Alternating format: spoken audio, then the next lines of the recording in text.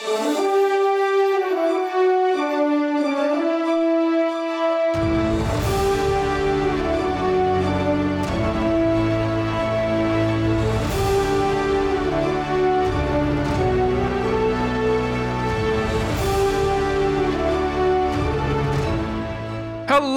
and welcome back to Archives of Fabella Daily, the podcast starting a world war in a magical world. Today is August 29th, equal to Virgo 8th.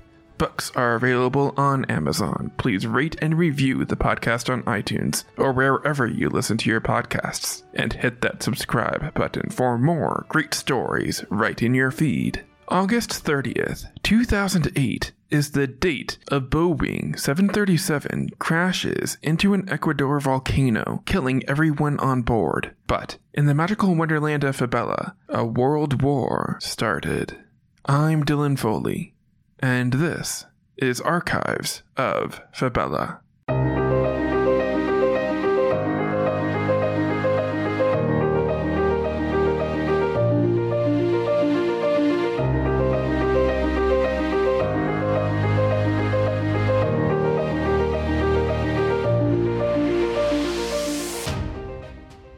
Beyond our world, there is love.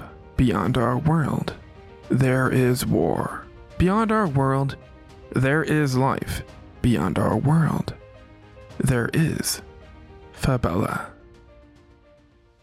Virgo 8th, 6008, FY, Fabella year, equal to August 30th, 2008, AD, Earth year. I've said before how there are 4 world wars in Fabella. I've covered the First Continental War, pitting East against West in the late 1800s. The Second Continental War was fought from 1937 to 1969 AD to liberate Fabella from the Bloodborne Empire, who won the First War.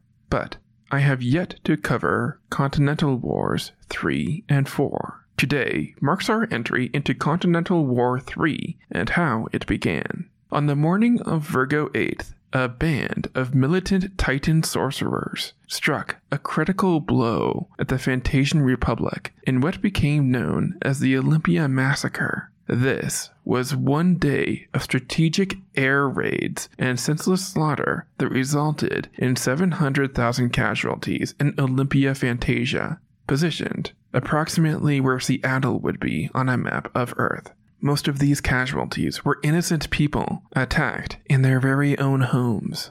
The Olympia Massacre ushered in the Phantom League to the public consciousness. The Phantom League was a group of militant guerrilla forces who did not belong to any country, but instead conducted violent terrorist acts in a bid to essentially bring down society and build it back up in their image. The Phantom League was so dangerous because it wasn't as simple as country against country. This was a war on terror, of people versus people. Everyone was drafted into the fight, whether they asked to be a part of it or not. Your neighbor, friend, brother, everyone you trusted could be someone angry enough, savage enough, and selfish enough to follow the Phantom League's influence.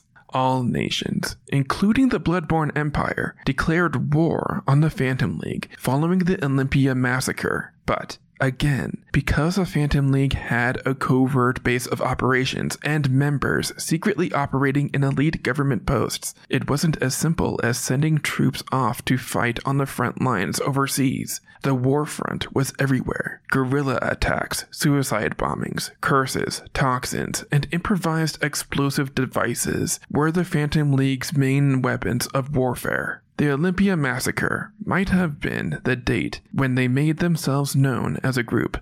But if you examine the acts of terror throughout history in the technological age, you'll see that they had been gaining steam and assembling their forces through small terrorist acts for decades. The Phantom League's influence stretched even into Earth, with groups like Al-Qaeda, ISIS, and extremist groups in America being controlled by this secretive and violent regime.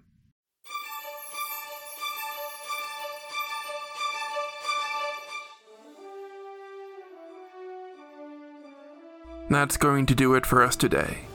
Subscribe now to get more new episodes right in your feed. Rate and review the podcast on iTunes or wherever you listen to your podcasts. Send your questions to archivesoffabella@gmail.com. Archives of Fabella is created, produced, and hosted by Dylan Foley, with music by Garrett Ferris and audio blocks. Books are available on Amazon in ebook and paperback. As always, look outside of what is possible and think about what might be.